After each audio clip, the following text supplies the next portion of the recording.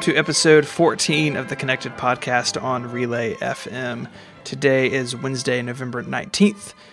My name is Steven, and I am joined by my Italian co-host, Mr. Federico Vitici. Hey, Steven. Hello, friend. Just you and me. How are you doing, man? I'm good. Mike is at a concert tonight. I think Jack someplace. White. Yeah, right. The guy's having a good time. He's probably not thinking about follow-up or any of that stuff, you know? I'm always thinking about follow-up, if I were to be honest. I know. Like, when you wake up in the morning, you're like, oh my God, I need to, follow up. I need to follow up on the things. Spend your life following up. Yeah, I mean, you gotta circle back, you gotta follow up, you gotta revisit. Yeah, go to the parking lot. Yeah. Ping somebody for an update. Yeah, for sure. Actually, ping is a verb in my OmniFocus more than I wish it was, but I'm a project manager. You ping people much? I ping them all the time. I'm like, hey, I downloaded this song in iTunes. See, I made a joke about ping. Yeah, that was because really it used to bad. So anyway, Mike is not here. Mike's not here. So I guess we need to save. I don't know. We need to say probably a few words about Mike in general. Yeah, like awake. I always make the joke that he's dead. Yeah, I was trying to avoid that this time. Yeah, but yeah, we miss you, Mike. But you will be back. Yeah, but he's gone to a better place. A Jack White concert. Yeah. So follow up. Yes, follow up. So last week we talked, or yes, you guys talked about, because I was out last week. What was I doing last week? I have no idea. I don't remember why I was out. Yeah, you had a family thing Or I something. guess. I don't remember what happened. Anyways. You sure you had a family thing? I honestly don't remember why I wasn't here last week. Did you lie to us? I don't remember. The follow-up about old browsers and Again. the Relay FM website keeps coming in. So there's a new link in the show notes. A listener named Simon wrote in and has supplied 4 screenshots of Classilla on Mac OS 9, this is awesome. Internet Explorer on Mac OS 10.0, iCab on 10.1, and Camino on 10.2. And so I put these images on 512 pixels today, and then Dr. Drang replied, running it in Lynx, which is a command line browser. Look at all these pinstripes. Oh yeah, Wow. old Mac OS before your time was really weird. Wow. This is fascinating. So Dr. Drang took this this used to be an interface. It was the interface, man. That's how OS 10 looked. Look at the iCab icon in the. Yeah, it's like a car, but like one that was drawn on a napkin. Check out the old iTunes logo though; it's pretty cool. Sherlock is in there. Where's the iTunes? Oh, Sherlock. Hey. It's right next to BB Edit, which looks the same as it does today. Wow. And actually, out of all of these, Mail looks exactly the same, basically. And the doctor, what is this? Like, did he write? Oh. Did he write the Relay website in the terminal? Oh, Dr. Drang. No, Lynx is a command line browser. Oh, yeah. I know you don't have the command line on iOS because it's not a Mm-hmm. real computer. Funny, but, yeah. So You call this a real computer? Tech stuff. Yeah, actually, by this definition, OS 9 wasn't classic Macs weren't real computers. Anyways, so Dr. Drang has ended this forever. Are you sure? Don't say forever. I'll say this. People. And actually, I could do this because I have Next Step running at home. I could do it in the next browser, but that sounds like a lot of work. Anyways, so this is really nice. I didn't think that a joke about Netscape and the show notes could push people to send us these screenshots, which is awesome. Yeah, pretty cool.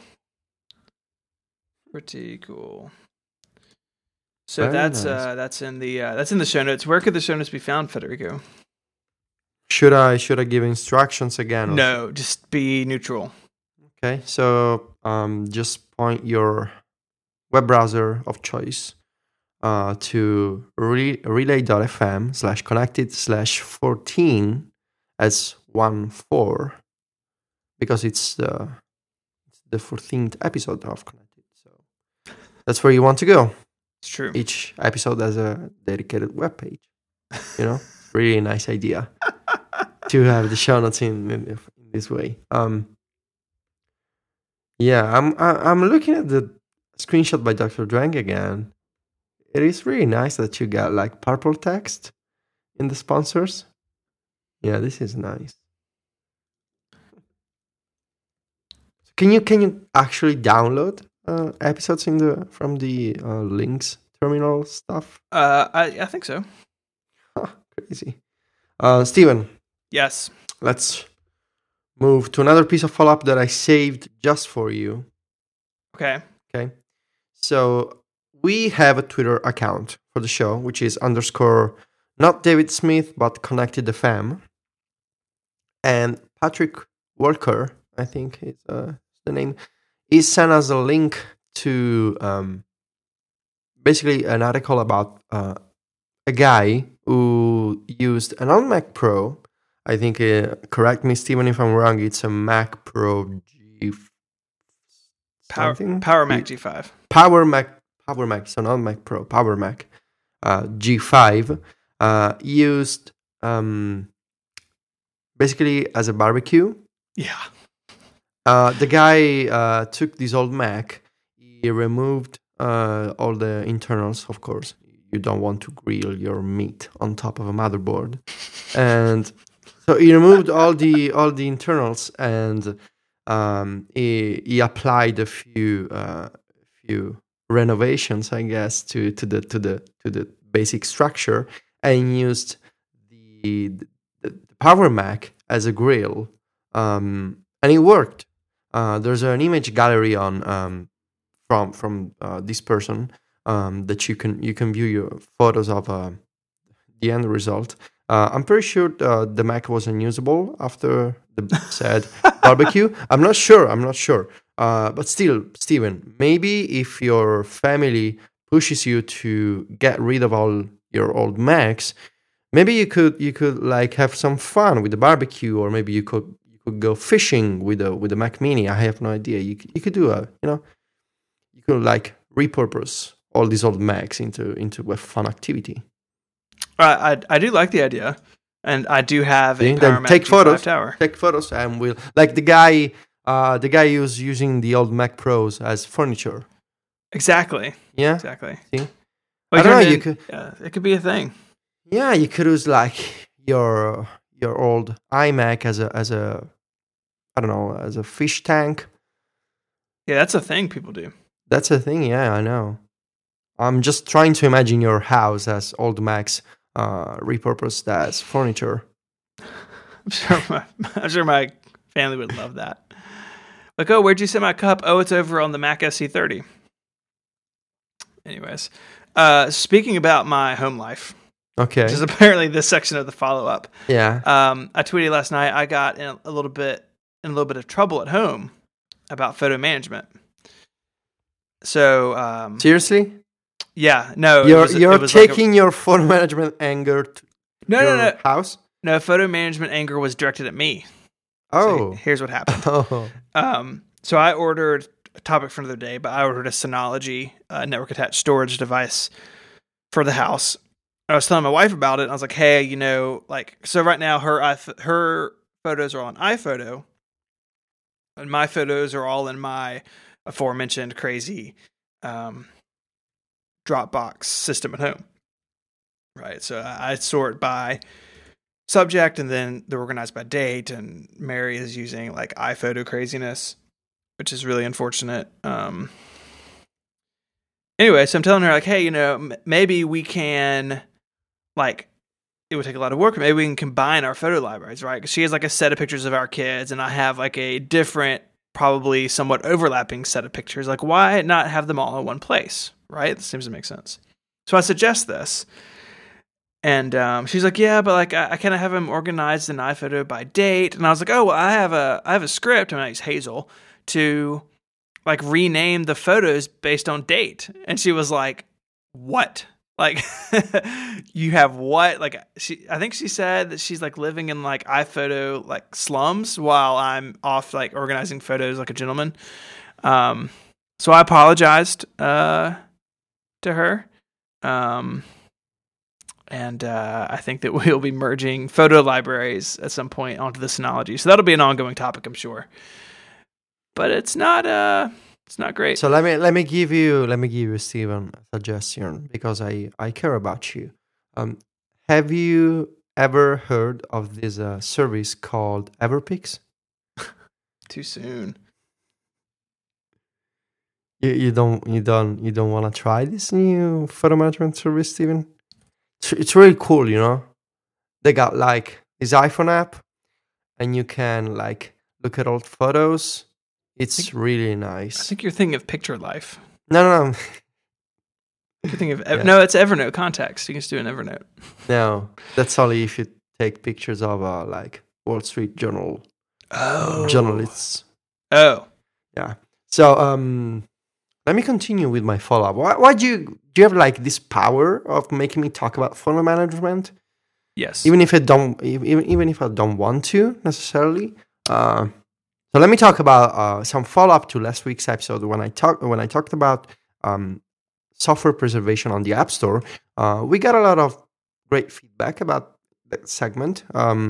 This is a good sign because I thought that it was just me. Instead, I got a lot of people telling me that it's a real problem and thanking me for covering the topic. So thank you. I'm really glad that we started the discussion. And I received today from listener, I cannot remember the name, I think, yeah, I cannot remember his name. So there's this website called CyberOne, which is a project to basically let you play the first computer-based video games from the 70s, and it's a really cool initiative because you got these basically games that came out over 40 years ago, and you can play them in a web browser today. So I don't know if the same will be possible with apps in 40 years. Yeah, that's pretty cool. I like that their backup is a Mac G5 running Panther, so if they need to cook out later, they can use their backup server. Yeah.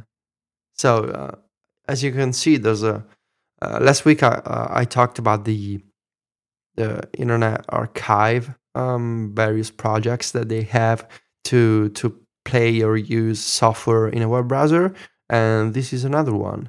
So hopefully the Software Preservation Society will get in touch with these guys. That's pretty cool. Yeah. And speaking of software preservation, listener Eric Lehman. I'll go with Lehman. He has a nice strategy for backing up apps from the App Store on his computer, which is to, he said, I want to back up some of my favorite IPA files for historical purposes. And definitely that's the best way to back up old apps, and actually the only way, because I get a lot of people telling me you can re-download apps from the App Store if you go to the Purchase tab and you look for an old app and you can install it again, which works. You can get, for instance, the original Tweety back on your phone. But the problem is that actually two problems with that is that Apple could easily stop allowing you to re-download old apps at some point. We don't know. So that's not a real alternative to having an actual file on your computer. And the second problem is that the original Tweety does not work right now because of an API change at Twitter. So by backing up the IPA file on your computer, you don't fix the second problem because apps that depend on APIs are still broken, but at least you keep an actual file around. Mm-hmm. So my teachy tip, I guess, for this would be to use Hazel to always, if you have the space, if you have like a couple of hard drives that you don't know how to use, you can back up each app update, the IPA file using Hazel every time the media folder of iTunes changes in your Finder because there's an app update.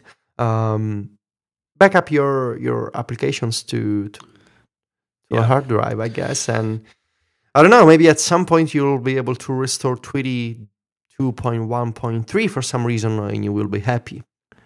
I will say that entire conversation means that you guys can no longer make fun of me for having like a bunch of old Macs at home.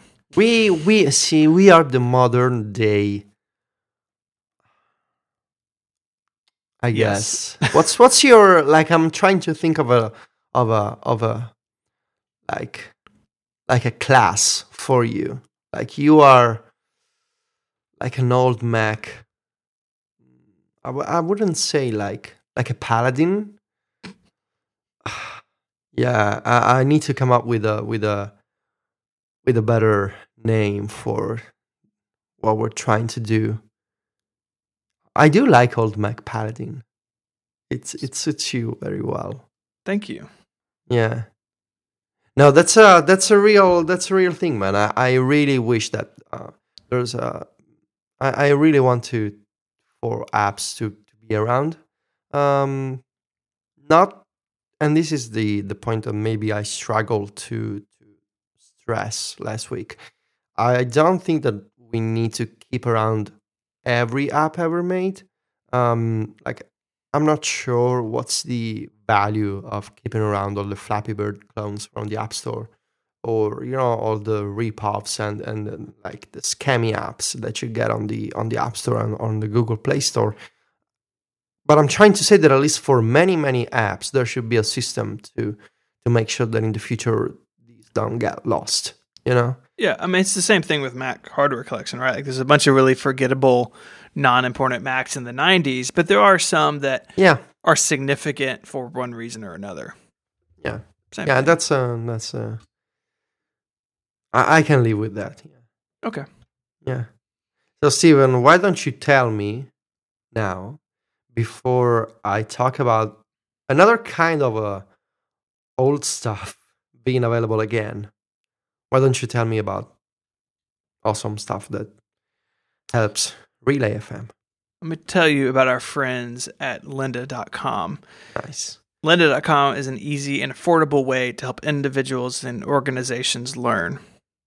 With lynda.com, you get access to their growing library of hundreds of thousands of high-quality, well-produced video tutorials that can help you learn something new. Lynda.com is all about helping you turn an idea into a hobby or a hobby into a business. You can learn the nuts and bolts of something, like learning how Logic works, how to record audio, but then you can go take business tracks, learn how to turn that into something profitable. The courses are broken down into really nicely sized, like bite-sized chunks, so you can jump in and out at your own pace. You can follow a script along with the video, and it's really easy to build a course or a set of courses that's tailored just to you with their custom playlist functionality. Lynda's apps are available on the iPhone, the iPad, and on Android devices, so you're not stuck at your computer to watch these. You can go out and about and learn in different environments, which is really helpful. I know Mike's been doing some stuff, and he's setting up his iPad with the Lynda video playing, and then like next to his computer, he can have the app that he's working on his machine to kind of have it in different places. It's a really great way to take use of their video tutorials. And these things, they're not like YouTube videos. These are high quality professional videos done by experts in the field that are put together in just a really, really nice professional way. They've got classes in web design. You can learn HTML, CSS, things like Drupal or jQuery or Node.js. You name it, they have it. We've got a lot of stuff in photography as well. You can learn the major photography apps like Lightroom, Aperture, Photoshop. But then again, there's practical things as well, like lighting, how to snap the perfect portrait, kind of the real world and the software world together.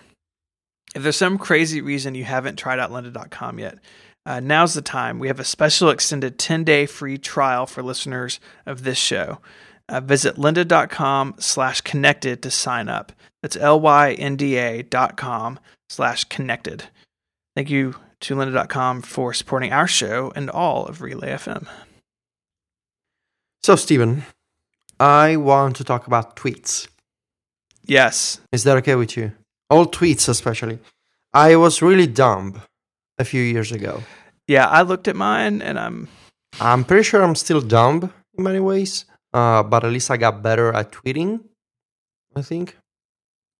My old tweets are really spectacularly awful. So what's going on? So what's the search thing? So yesterday, Twitter announced that every public tweet since 2006, so since the very first tweet, is now indexed, and it's searchable in the Twitter apps for the web and for iOS and Android. So it means that you can, using the same search feature that until a few days ago only gave you tweets for the past couple of weeks, now the same search feature gives you every tweet ever sent. And it's really fast. Twitter has the technical details of this, I guess, massive engineering challenge. I don't know how many billions of tweets have been sent to date, but it must be a lot. The search feature is really fast. Knowing the text of my old tweets, I was able to find them just like any other tweet, only they are from 2009. And it's really fast. It's integrated with the Twitter app for iOS quite well. You can switch between the top tweets or all tweets. Right now, if you want to find every single old tweet, you need to switch to the all tab. And the best part of all this is that you can use advanced search operators to refine your searches and find very specific tweets. So you can, for instance, use parameters to filter usernames. You can filter links. You can filter pictures. You can use quotes. You can use any text string. You can do date filters if you want to look for tweets sent on a specific day. It's really crazy. Basically, you have the entire Twitter history at your fingertips in the Twitter app for iPhone and iPad, and and the fact that you can find tweets from 8 years ago is it's amazing to me. And of course, we need to mention that while this is awesome because it lets you find like old thoughts that you were having, or maybe you want to make fun of yourself for being wrong about something, it also means that your dumb stuff is now more easily accessible. And I need to stress the fact that anyone can look for your old tweets if you are a public user. So last night I had fun, like looking for the first John Gruber tweet about Tweety. Mm-hmm. I saw that. Which I think is the first. I've been testing this for a few weeks and I really like it. Tweet. Yeah. But still, that's just, that was fun. But I can look for dumb stuff said by anyone basically. And so think about that. For if you, the other side, I guess, of this topic is that it's also easier for you to find an old tweet and delete it. Because you can just search for it and use the delete feature. But yeah, it's really awesome. Yeah, it's I was looking back through mine this morning, and I will say it's finally a reason to have the official app on my device. Like, I installed the Twitter app and put it in a folder just for this. And what's interesting about it is I kind of forgotten that on Twitter's homepage, they used to ask, what are you doing? Like, and the idea with Twitter was to answer that question. And so my early tweets, like a lot of people's, are like an answer to that question. Like, I think my first tweet ever was like laying out the newspaper.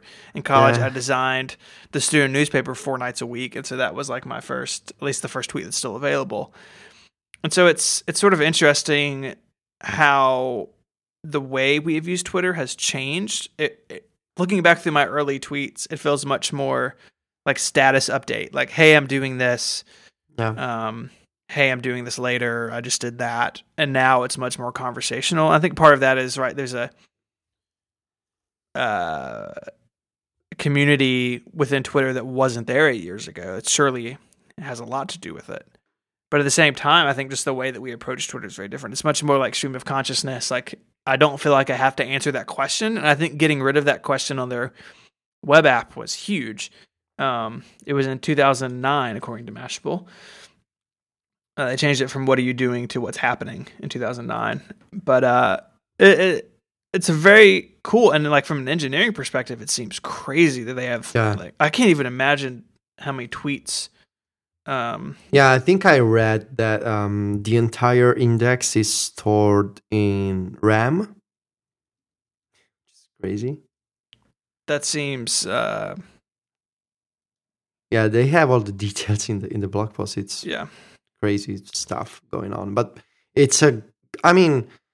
we do, at least you guys do, make fun of Twitter, especially the Twitter apps a lot. But you have to admit, Steven, this is quite a technical achievement. Oh yeah. Definitely. I mean, I think that the fact that Twitter works like at the scale that it does is amazing. But so I guess like the question is like, so it's cool, right? Like, it's funny to go see like the first mention of Tweety, or like people making fun of the Mac Pro name. But why is this like important to Twitter as a company? So I've been thinking about this. I don't know. I mean, it feels like the right thing to do because, of course, you gotta give your entire archive to people and let people search. That's like, we need to do this. It's the right thing for the users, right? But I was also thinking about Twitter as a strategic, entity. Like, what's the benefit for us to do this kind of feature? And I was looking for some old tweets like a few minutes ago, and I noticed that every time if you find a lot of search results, and every time you scroll to load more tweets, you get an ad. So that may be a reason. It's another place to inject advertisement. I mean, it feels like the right thing to do. Once it's built, we can just let people use it. And if people use it, we can display more ads. Yeah. There must be also some kind of brand/engagement component. Like, you can look for old commercials, or you can look for old, I don't know, the elections or something. The first Pepsi tweet. The first. What's the Spice Guy tweet? Remember that? Old Spice? Old Spice, yes. World Spice. World Spice? No, they're a hosting company. I don't know what's happening. I think it's Old Spice. It definitely builds, like, I think Twitter needed to do something, at least for the nerd community, that was like a sign of goodwill. And I think this like falls into that category because we're talking about it, and it is really cool. Like, I really enjoyed like looking through my early tweets this morning. I mean, it was like horrifying sometimes, but the other thing that I really realized is like how quickly links die. So like talking about the app preservation stuff over the last couple weeks, the my site used to be called Fork Bomber, and like all of the short links that I tweeted to that site are dead. Like, same, just dead. And so it's sort of interesting like how quickly things die off online. And I thought it was a timely thought, based on our conversation over the last couple weeks. But I think it's a great like goodwill gesture to the community. For a long time, people weren't sure what Twitter actually stored, and then I guess maybe a year ago or so, you could start downloading your Twitter archive. Yeah. Which is still only a one-time thing. Like, you can't. There used to be a script you could do it where you would like clone your Twitter archive over to Google Drive, but I think that's working. You gotta request the archive in your settings, and you get an email with the download link. Right. And you click the link, and you get a zip file. Yeah.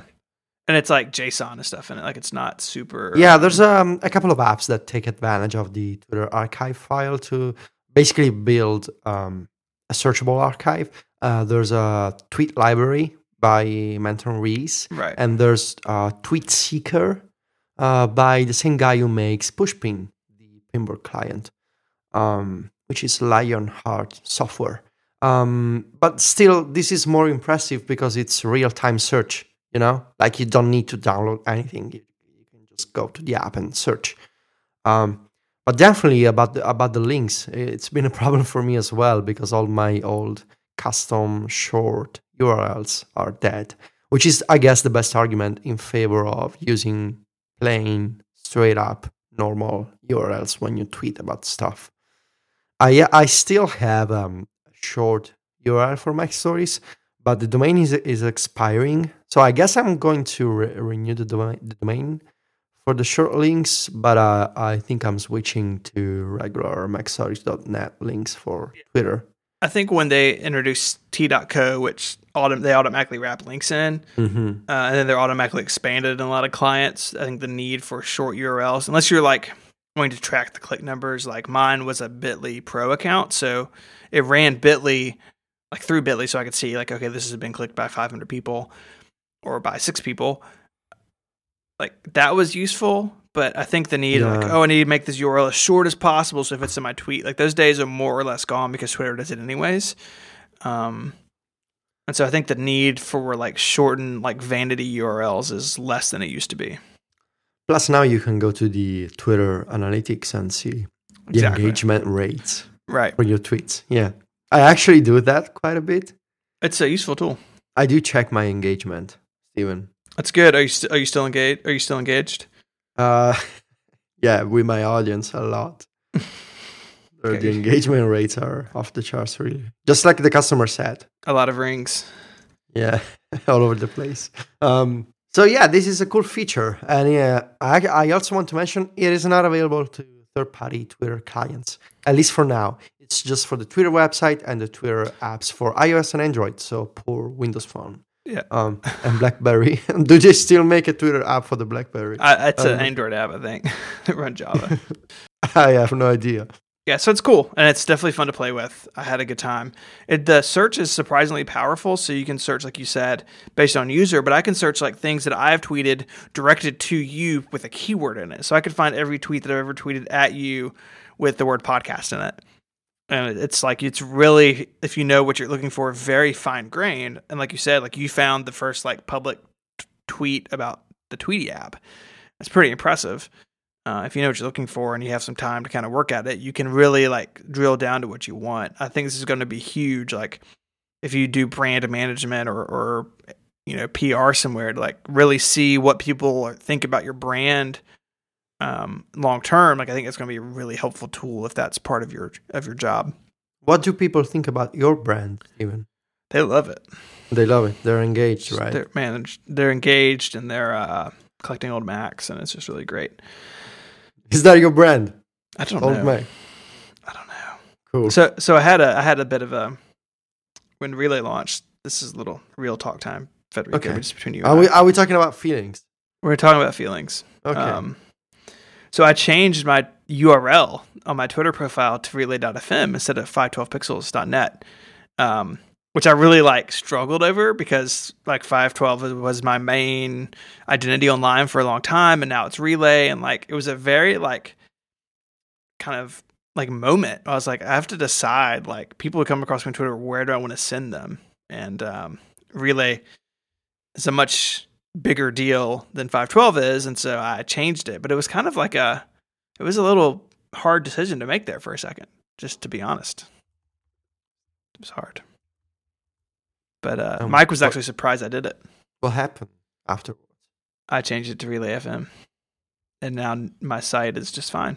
It hasn't been a big difference. So I remember Fork Bomber. That was really nice. I think I don't remember how I first got to know you, but it was through Fork Bomber. It was the Bro Show. No, I was kidding. Probably not the Bro Show. No, it was...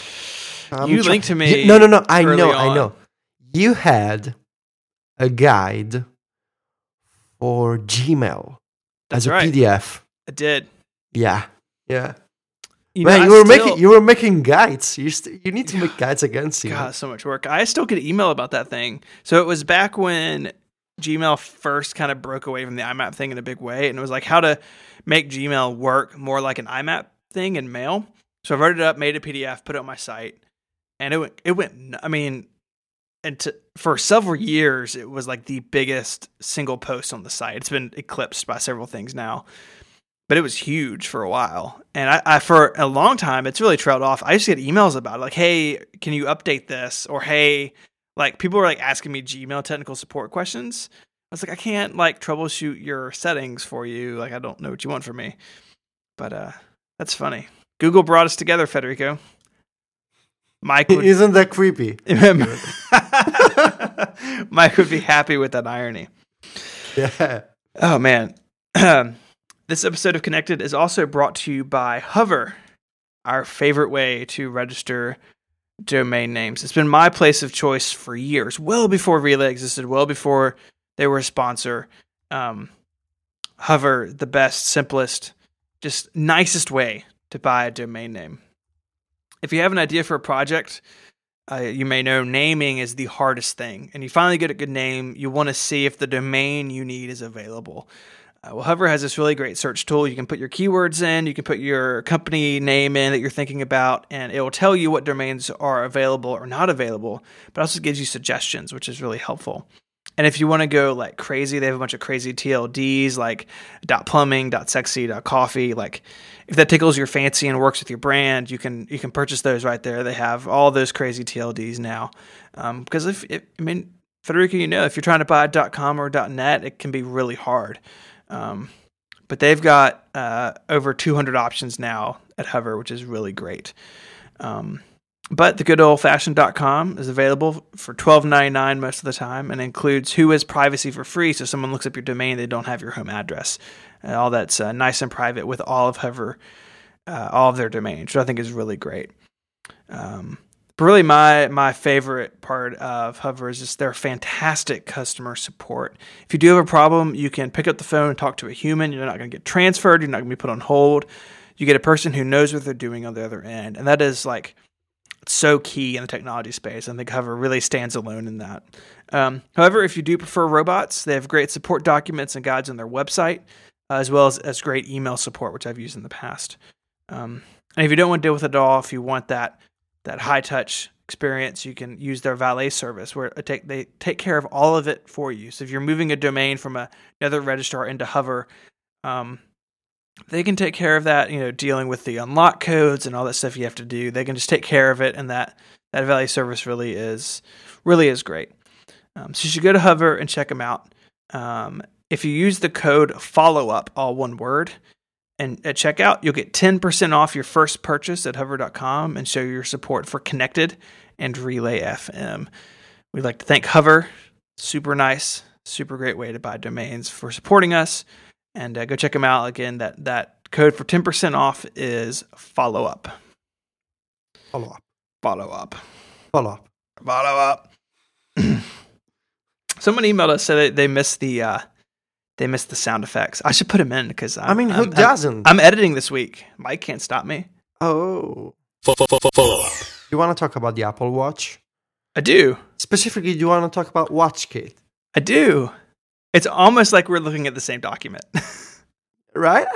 We have this weird connection between us. I think it's because Mike is not in the middle this week. It's finally just us. Yeah. That guy. Right? Poor Mike. So, Stephen Hackett. Yes. Of 512 fame. Are you familiar with watches? I'm wearing one. Like smartwatches. You can see the time on your wrist. And Apple is making a watch. And you can make apps for the watch. Sort of. Right? You can sort of make. You can sort of make apps. There's an asterisk after that. There's a new developer tool called WatchKit that's been released to developers yesterday. And it comes with a new beta of iOS called iOS 8.2. WatchKit is a set of developer tools, APIs, frameworks to make software for the Apple Watch, and it's actually 3 kinds of software. You can make a WatchKit app, which is not the same as a watch app. Pay attention. It's a WatchKit app. You can make glances, which is basically widgets for the Apple Watch, and you can make actionable notifications.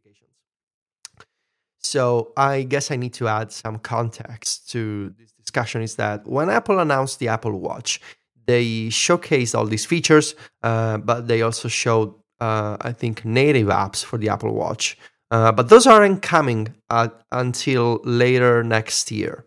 So Apple yesterday published a press release. They announced all this WatchKit stuff, but they added like a note, like an asterisk at the bottom, and they said fully native apps for the Apple Watch will be available later next year.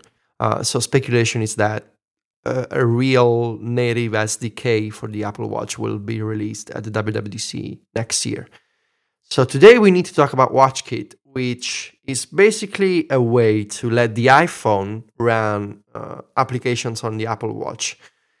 The entire system is based on extensions, on handoff, and all these extensibility features that Apple announced at WWDC for iOS 8. And now they are using all these features as basically the system that will run the initial wave of Apple Watch apps. A glance is a widget on your Apple Watch. Is it called the home screen on the Apple Watch? Yeah. I think the home grid. I don't know. The home screen on the Apple Watch. You can. Why are you tweeting at me? You were tweeting during the show. No. Okay. So on the home screen of the Apple Watch, you can swipe up to access this. It's like widgets, really, on iOS 8. Only it's widgets for watch stuff. And you can tap the widget to open the watch app. Then there's actionable notifications. So your phone is in your pocket. You get a notification on your Apple Watch, and you can tap a button to, to like a photo or to perhaps mark a task as complete. And then there's the WatchKit app, which is a full app. Like, it's got an interface, it's got an icon on your home screen, you can use the app.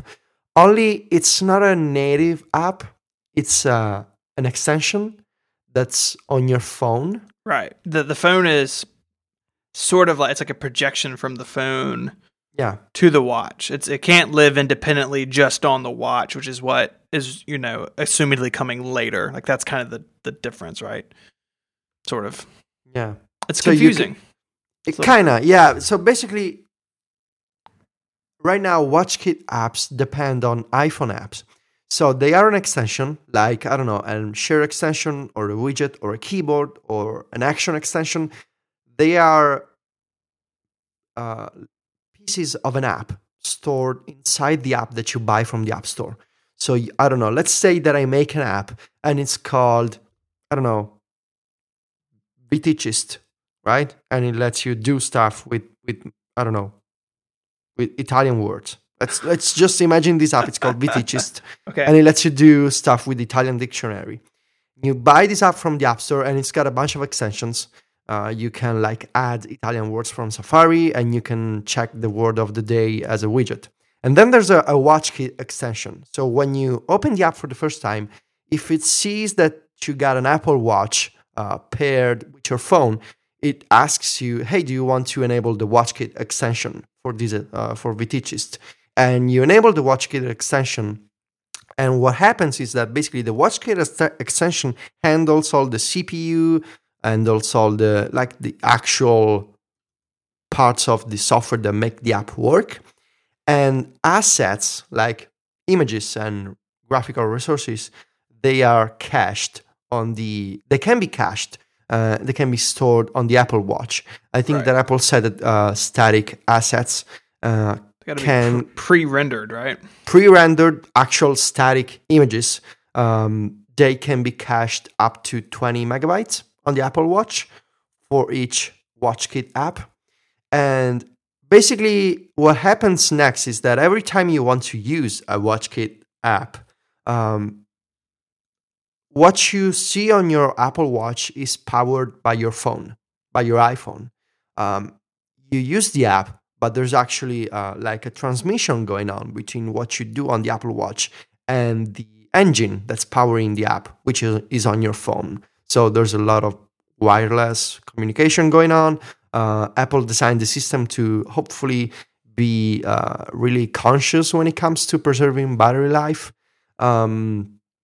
But still, the conclusion to all this is that Apple didn't want to enable fully native apps for the first release of the Apple Watch, pretty much like they didn't want to enable fully native apps for the iPhone in 2007. We can discuss this in a few minutes, Stephen.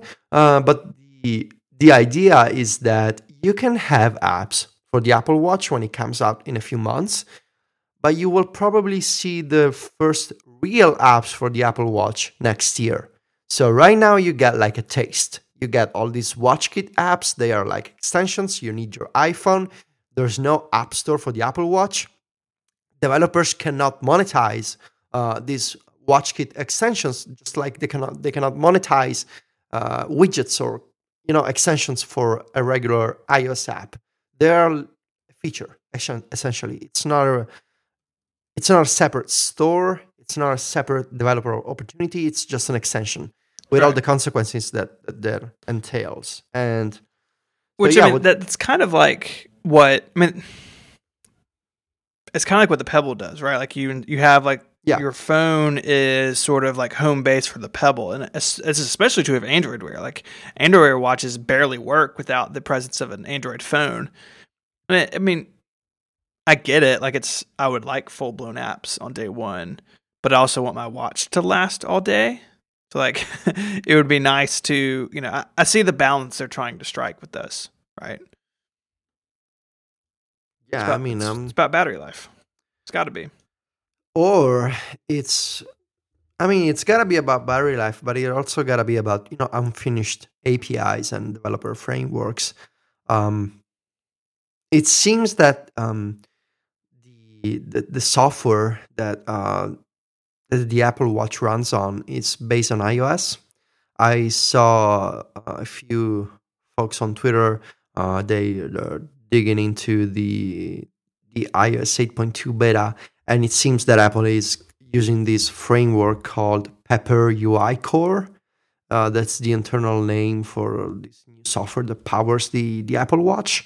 And this seems to be based on UIKit and UI View, all the stuff that iOS developers are familiar with. So it seems that the Apple Watch will run some version of iOS, just like the Apple TV runs a version of iOS. Right, sort of like a weird stepchild of it. Like it's not exactly the same, but it's a subset of what's available to an iPhone or an iPad. Yeah, and it could be that Apple is using, of course, they're using private frameworks and APIs for their own native apps, and just like they were using, the private frameworks and APIs for the original iPhone for the native apps on the phone. And next year, developers will get access to a real SDK, which will allow them to build real apps with much, much more features. So to give you an example, Stephen, right now, if you want to animate like a spinner, like something that rotates on your Apple Watch, there's an example there. I saw a link on Twitter. Apple is using a basically 360 images of a circle. Yeah, and they animate flashing them really quickly. And they animate those images in sequence. And actually, if you watch the video from Apple about the WatchKit, they do recommend using images sequentially to do animations, which is fun, because like I get it, you want to save resources and you want to be extremely lightweight. It's just, it feels like a regression from, I make iPhone apps and they do all these crazy features, and now I want to do watch apps and I need to bundle all these images to fake an animation. I mean, it's really fine. Like, it's better to wait until next year than to get unfinished software today that it's battery life and gives the impression that the Apple Watch is basically like a really bad idea.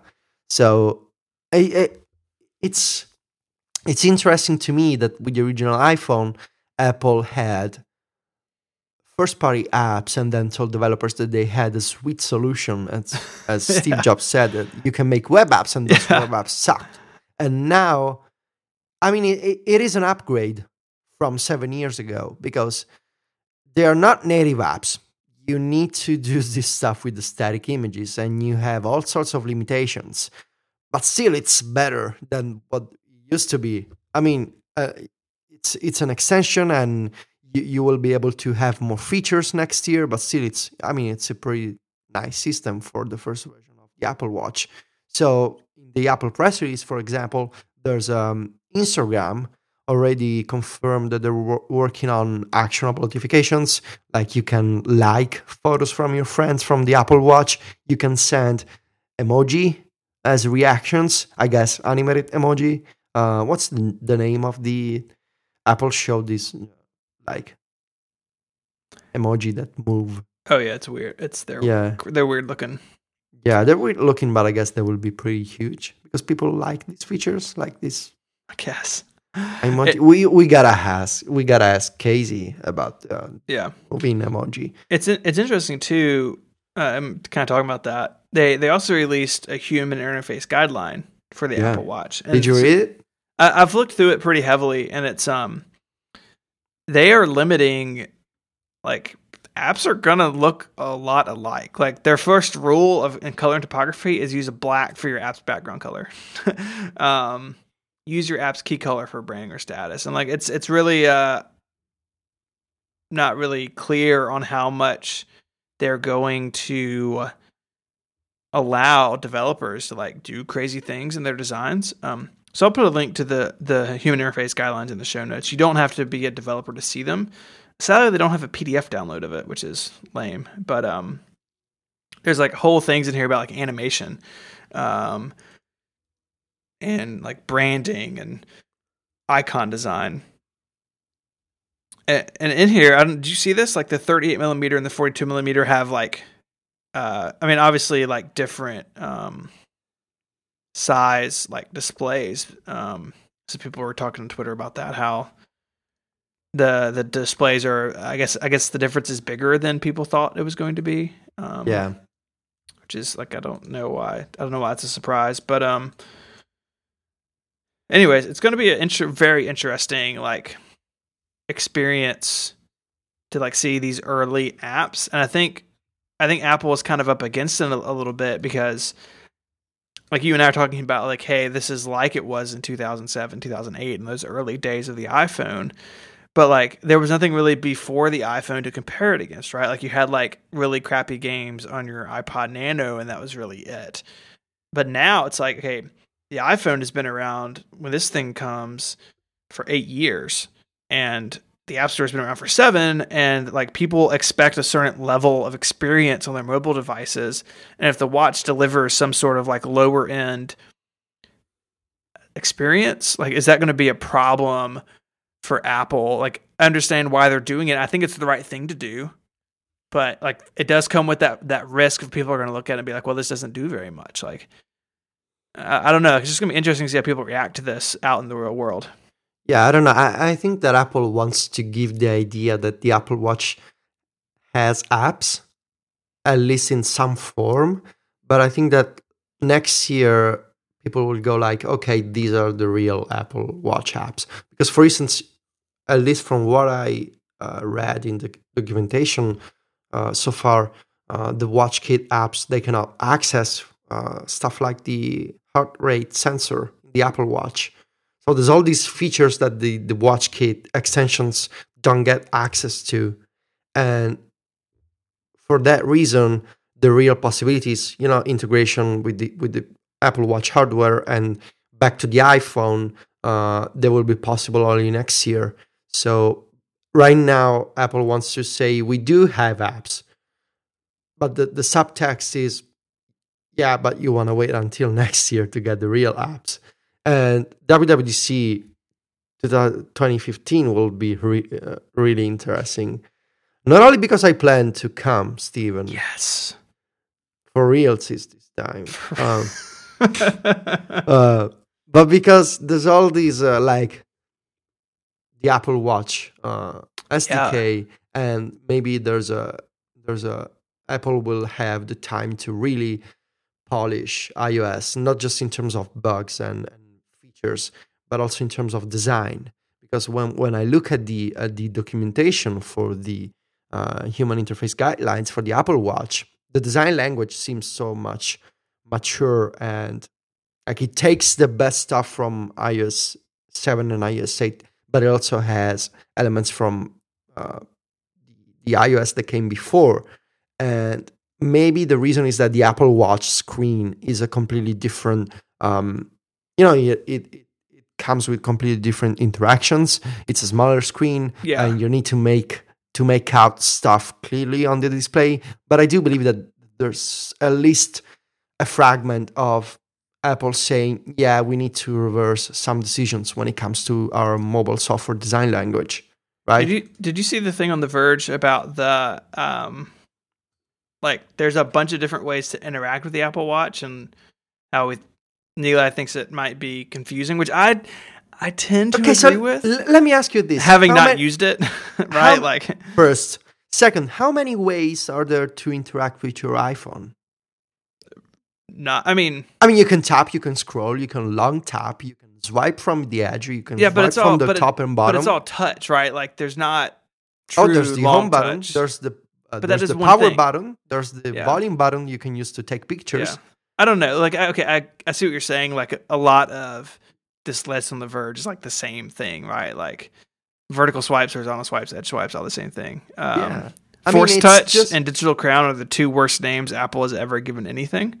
I don't know.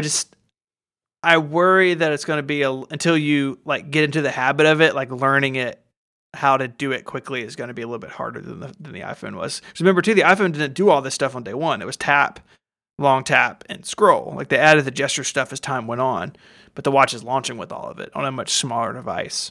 I don't know. I'm just curious, what the learning curve is going to be the first time you put one on. I think all these doubts right now are basically the problem is that it's new and we don't know much and we haven't tried one. So of course, it's easy to say, "Oh my God, there's so much stuff here," but also I think that the Verge article has all this, they want to find all these different ways because swipes. I get it, I don't know, we'll see. I wonder, because now, of course, I haven't got an Apple Watch yet, but I'm already thinking about, the real Apple Watch apps with the native SDK, all the possible features. Because right now, I told you guys, you and Mike, a while ago about my idea for integration with a heart rate sensor, imagine if you had a maps application and you ask for, I don't know, walking directions to someplace. And if you have a wearable device, it could look at your heart rate and kind of understand your fatigue and maybe suggest a different direction. I don't know, it's just all these possibilities that you get by, putting sensors on your body. And without that kind of access, as the first WatchKit apps will be, it kind of loses all this meaning, this purpose. And I guess we'll have to wait until next year. Are you getting an Apple Watch, Steven? I don't know. So I floated this idea a couple of months ago on the show of buying a Pebble to integrate notifications on my wrist into my life and see what I thought about that. And I haven't done it. And I think they just dropped the price a few weeks ago. So I might end up doing that to I know it's not really super comparable, but the idea of hey, my wrist is telling me something, what that is like. Because I used the Pebble when it first came out and it was terrible, but I think it's come a long way. So I really don't know. I really don't know at this point. It's really interesting. It's expensive. It could very well be expensive. So I just don't know. It's hard to decide. I really want to see one. I think that's going to be a big thing. I don't know. It'll be follow up in early 2015. You should get an Apple Watch. It is a business expense now for your wife for Valentine's Day. There you go. I sent her a link. There's a monster truck rally in Memphis on Valentine's Day. I was like, "Hey, we should go to that," and she didn't respond to that email. Yeah, what? Let me tell you about Text Expander Touch. Okay, Federico. This episode of Connected is brought to you by Text Expander Touch from our friends at Smile. you guys all know what Text Expander is. You can have snippets. You type the snippet, and it auto expands to something longer. It's great to use for things you type often. I have them for addresses, email addresses, forms I have to use a lot, all sorts of good stuff. And it can really save you significant time as you use it more and more. I've used it for years, and I've gotten tons of time back. You can sync all these snippets across various devices via Dropbox. So you add a snippet on your Mac, your iPad knows about it. And there's like 60 plus apps in the App Store that have integrated snippets like Day One, OmniFocus, Fantastical, Launch Center Pro, Editorial, and many more. Many of the apps that Federico guys like you and I really love. But it's really cool with iOS 8 and Text Expander Touch 3. They have a custom keyboard, so you can flip over to their keyboard and type a snippet and expand anywhere. This means that you can send an iMessage or an email in Apple's native Mail app, or in Safari, you could have a snippet for a URL you visited and it automatically expand in the URL bar in Safari. You can use it anywhere. You can use a keyboard on iOS 8.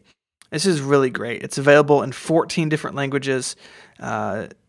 It's just really, really cool. And what's great about it is Text Expander Touch respects your privacy. iOS 8 has this thing where they request full access for the keyboard. It's doing this so the keyboard can talk to the main app. Smile respects your privacy, and they've updated their privacy policy, which you can read on their site, and telling you these guys are trustworthy. It's really a great tool, and that checkbox is no reason to ignore it. I really do love this keyboard. It's made a real improvement to my work on iOS. I've said before that if I sit down on a Mac without Text Expander, it feels broken. iOS is becoming that way very quickly for me as well because of this keyboard. They've got uppercase and lowercase lettering on the keyboard, so you don't have to deal with a crazy shift key problem that's easy to make fun of. So you can go right now to the App Store and grab Text Expander Touch 3 and start saving time on iOS today. You can learn more at smilesoftware.com/connected.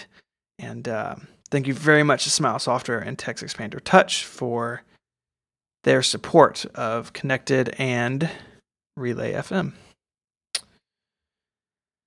So we're an hour in. Yeah, we are.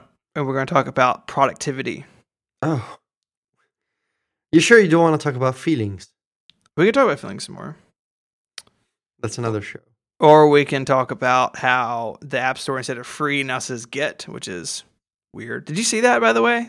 We'll just hijack this topic. Did you see this? What's going on in the App Store? Yeah.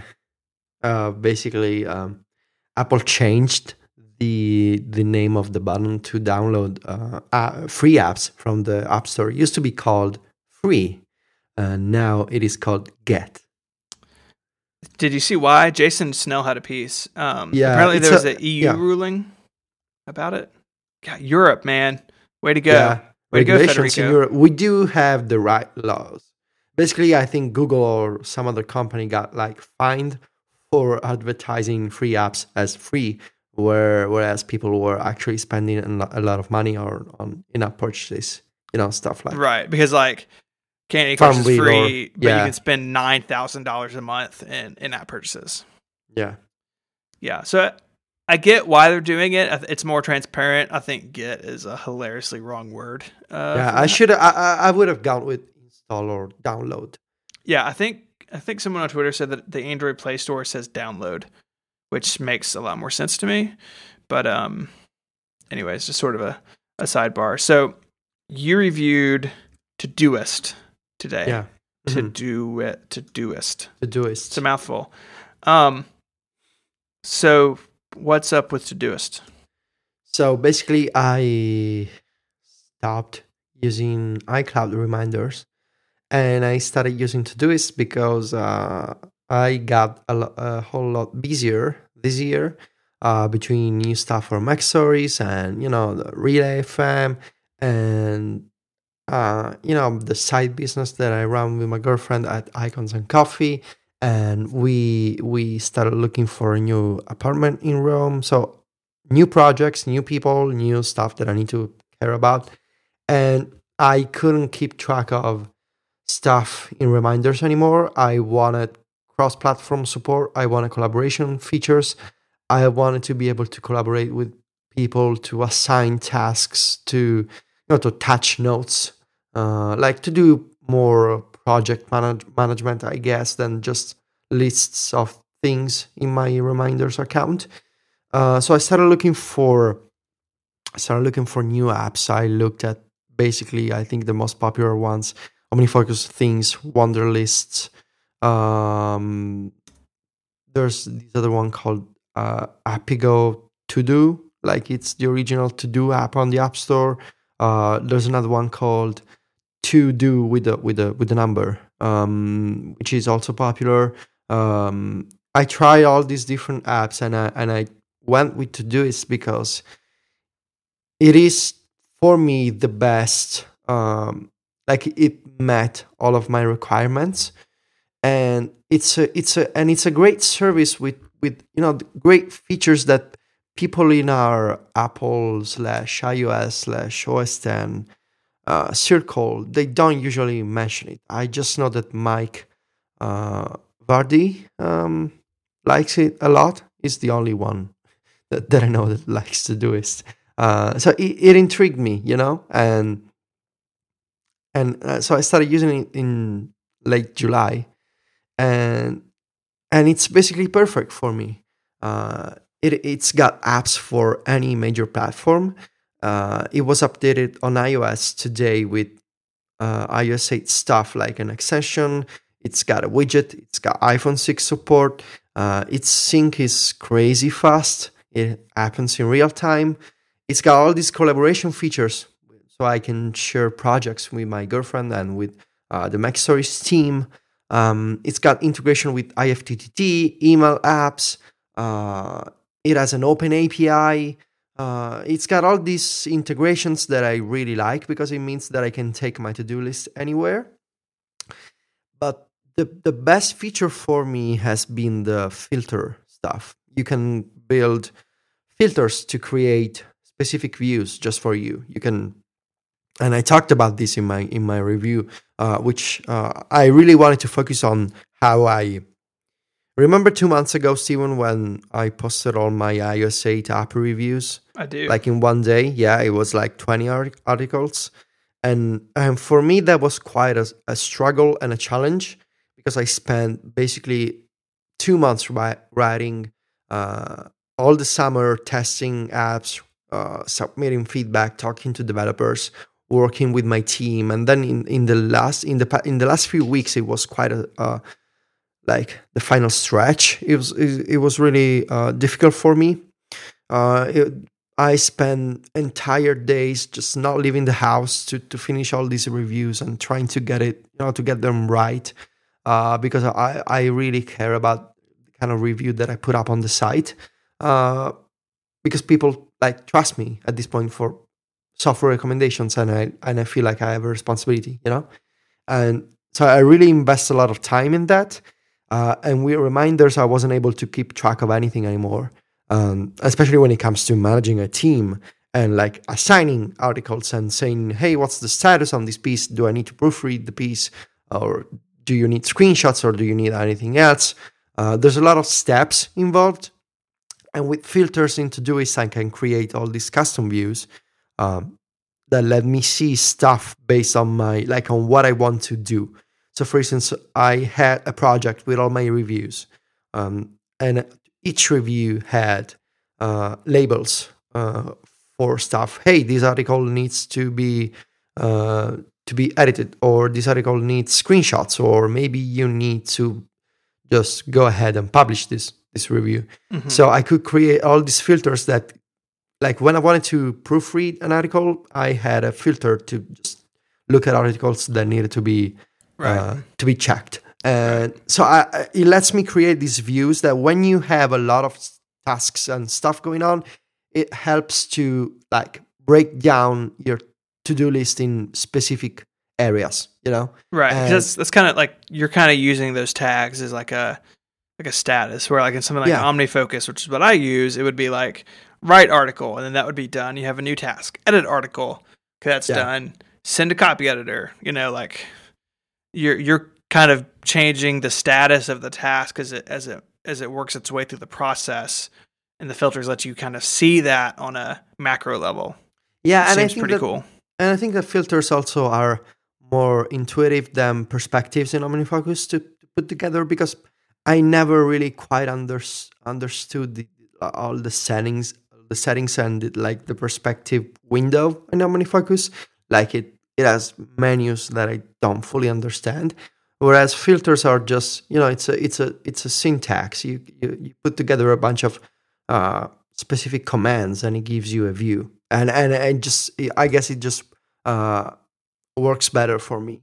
And yeah, I'm really a fan of the company. They have a freemium model. You can pay an annual subscription to unlock more features, which is what I do.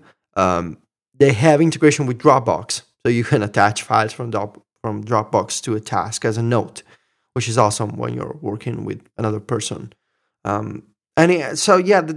Basically this Todoist. I need to say that I'm usually extremely reluctant to switch to do apps, because I really don't want to talk about productivity. I feel like the best way to be productive is to actually be productive. Right. I don't want to. It feels like a fulfilling, like, I want to talk about productivity. Let's be productive. It's useless in a way. But sure, sometimes, like, I wanted to tell people about Todoist. So I needed to switch, and I needed a system that helped me better. So I wanted to write this review, but I'm glad that it's done, because I like all this meta talk about productivity. It's like right, tiring. Yeah. No, for sure. And so I enjoyed the review. I've played with Todoist in the past. For me, the filtering and the label stuff doesn't quite click with the way that I work. So, but if it did, like, it's a great solution. I recommend it when people ask me, hey, I'm looking for like a task management thing. It's definitely on the list. I mean, my solution is not really all that exciting. Like, OmniFocus is a wonderful app. It's sort of the default for a lot of people with a lot of projects, which I have a lot. I mean, you're busy. I'm crazy busy. Like, day job, Relay FM, 512. I'm the editor-in-chief of the Suite Setup now. Like, I have a house full of children. Like, lots of things going on. And what I really like about OmniFocus is that I can drill down. But I struggle with it. Like, I recently kind of burned OmniFocus to the ground. I actually took all my tasks out and put them like in another app for a while as I like rebuilt OmniFocus. And for me, kind of what I'm really working on is like being much more liberal with what becomes a project. Basically, before, projects were like lists in OmniFocus, and now I'm trying to be like, like if it's like two tasks that are related, like make it a project, like giving things like a more fine-grained home, and hopefully that helps me scale a little bit better. So we'll see how that goes. But the problem with OmniFocus, for me and Mike, for instance, is that we can't share tasks with each other with an OmniFocus. OmniFocus is a one-person app. There's no sharing. There's no social stuff. And even if it did, like, Todoist might work fine for Mac Stories. That's 3, 4, 5 people. But like my day job, we're a company of 20 people, and like we use a professional like project management system called Teamwork to handle all of our projects at Rocket Fuel, because there's a bunch of us, and like you have to move to a totally different world of task management at that point. So like for you, Federico, like, do you have your like personal stuff and like you're assigning things to your writers all within Todoist, or is there like a separate app that you use for Mac Story stuff and you kind of have a dividing line? No, I don't have the energy to keep multiple to-do apps around. No, it's just Todoist. Because it's nice because you can just assign a project. You don't need to assign your entire Todoist account to collaboration stuff. It's just on a project basis, which is what I do. I have a Mac Stories Weekly project, and that's the shared one. So yeah, because the regular articles, I don't always need to keep track, with a task, because the Mac Stories Weekly is a repetitive project. Like, each week is the same tasks, so I need to know the status. But with freelance writers, especially, I just assign them an article, and I don't need to keep track each day. Just when they're done, I publish the article. But yeah, I do keep all my personal stuff into this. I would have gone crazy without personal stuff in there. And also stuff like exercise, like you need to get up and move because I need to be reminded, because otherwise I forget about it. Yeah, it's a great little, not so little actually. They got 3 million users, so it's a great service. Yeah. Yeah, I'm sort of envious that you have like one place for all of it. Like that's kind of the like, because I have to use something to manage, 20 people at work. Like I have to draw that line sometimes, like what's in like the company task management, like project management system, and I have to-dos assigned to me in there like all day across all sorts of different things, right? And then I also have like what I put in OmniFocus for everything I do, like at work, that because what a lot of what I do isn't in that team system because I'm on the project side. So like a lot of my tasks are just like dealing with clients and like working with deadlines, and it's not like design homepage, like build responsive site. Like it's not production work. It's sort of like soft skill. And so it's, my attention is always in between like what's in OmniFocus for me and what's in teamwork where other people can see it and comment on it. And I wish I could be in all in one system, but like the same's true even with Relay. Mike and I use Wunderlist for like Relay stuff because it is shareable. Like we have shared lists in there, and there's not, for us at least, unfortunately there's not a single solution that we can all use like you can. So a little envious, but what can you do? You can come work for me if you want. I don't think that would. But I would make you write about iOS as a punishment. No, I could be like the Mac guy. No, that's not fun at all. It's in your URL. Yeah, I mean, I think, to your point about talking about like productivity, like when I spent like the couple of weeks, like kind of like really rethinking how my OmniFocus is organized. Like it's very easy in all of these systems to like tinker, right? To like, well, like what if I set my list up this way, or what if I set up my context that way? And you can spend time like cleaning house in your task management system without ever actually doing any work, which is the point of the system itself. And so it's definitely like I liked in your review talking about like Todoist doesn't really let you tinker all that much. Like they have some pretty like hard and fast rules about how things work. And I think that's really good. OmniFocus is very powerful, but with that comes some complexity. Now, in OmniFocus, the secret is you can just ignore it. Like I do not use context. It makes no sense to me to like look at my task by what's available at a certain location or what I can do if I'm on a certain device. So I do not use context whatsoever. And that really used to frustrate me in dealing with OmniFocus. But then I was like, well, I just don't look at it. Like just ignore it. Take it out of the sidebar. It doesn't exist. And that's helped. But that tinkering, that always like plugging away at the system and the way it works is definitely a pain point, I think, for a lot of people. Yeah, in Todoist, you cannot actually modify stuff like, oh, I want to change icons, I want to change themes, I want to write, Apple scripts. You cannot do that stuff, and for me it's like I can access the API. I actually wrote a Pythonista script a while ago, but since I got the iOS 8 beta, I stopped using the URL scheme, the API. I just don't care. I want to use the app and I want to get stuff done. Yeah. Because like this year that I got my own place, I'm finding that there's a certain satisfaction to always clean your house, like even when you don't need to, because it makes you feel good when you see everything shining and polished. Like even when you just maybe you cleaned like a few hours ago, you just want to clean again because it feels good. It feels nice. Feel free to come hang out at my house anytime. Yeah, in Todoist, you don't need to clean anything, and that's really helpful, especially if you're the kind of guy who wants to find pleasure in always be optimizing your productivity. And it's just do this and don't mess with us because we don't care kind of mentality into this, and I really like it. So yeah, gets my seal of approval. which I haven't given out in a long time. But this time, it gets it, you know? I still have some of those. I should put them on things. Nice. I know that there's my name attached to objects around the globe, which is nice. Yeah. Yeah. Yeah, we gave a good bit out WWDC. They won't ever be for sale. You have to be given one. I don't know if I should be creeped out or excited about it. I'm more excited, honestly.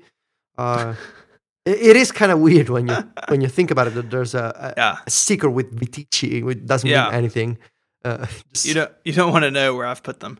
I used to have one on my laptop. I don't have one on my laptop anymore. But, you know who's really good with stickers? Matt Alexander. No, our deceased friend. He's not dead. I meant to say absent friend. Absent from life. Sorry for the wrong adjective, Mike. Yeah, it's not my fault. Cool.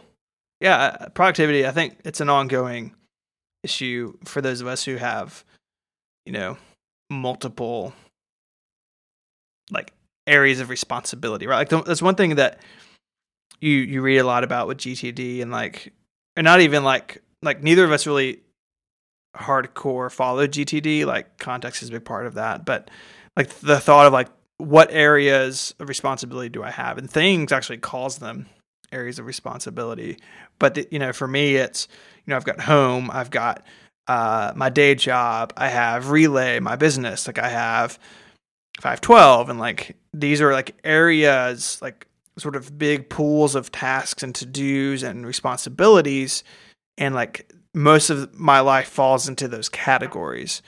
And it seems like for those of us with too many of those, that you can't stay with something like iCloud reminders. Like things like Getting Clear are great, but like it's not powerful enough if you really get into dealing with a lot of things that can be in a lot of different states and interlink, and they just fall down. Absolutely, yeah. I mean, it's called reminders, it's not called project or... Right.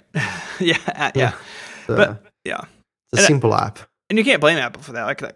No. They have a Notes app that's fine, but Evernote does a lot more. Like they aim for the like lowest common denominator with their built-in software. I think that's fine because it leaves a lot of room in the market for apps like Todoist or OmniFocus or Things or whatever to take, like if you just need reminders, hey, that's great, we have it built in. But if you need more, there's a bunch of options for you, and that's like sort of the beauty of the App Store, right? That there are so many options for these things. Like Todoist isn't for me, but it is for you, and I like OmniFocus, but you don't, or you don't use it daily. So it's that flexibility and like the options the App Store give us, or what make iOS so powerful. I think it's great.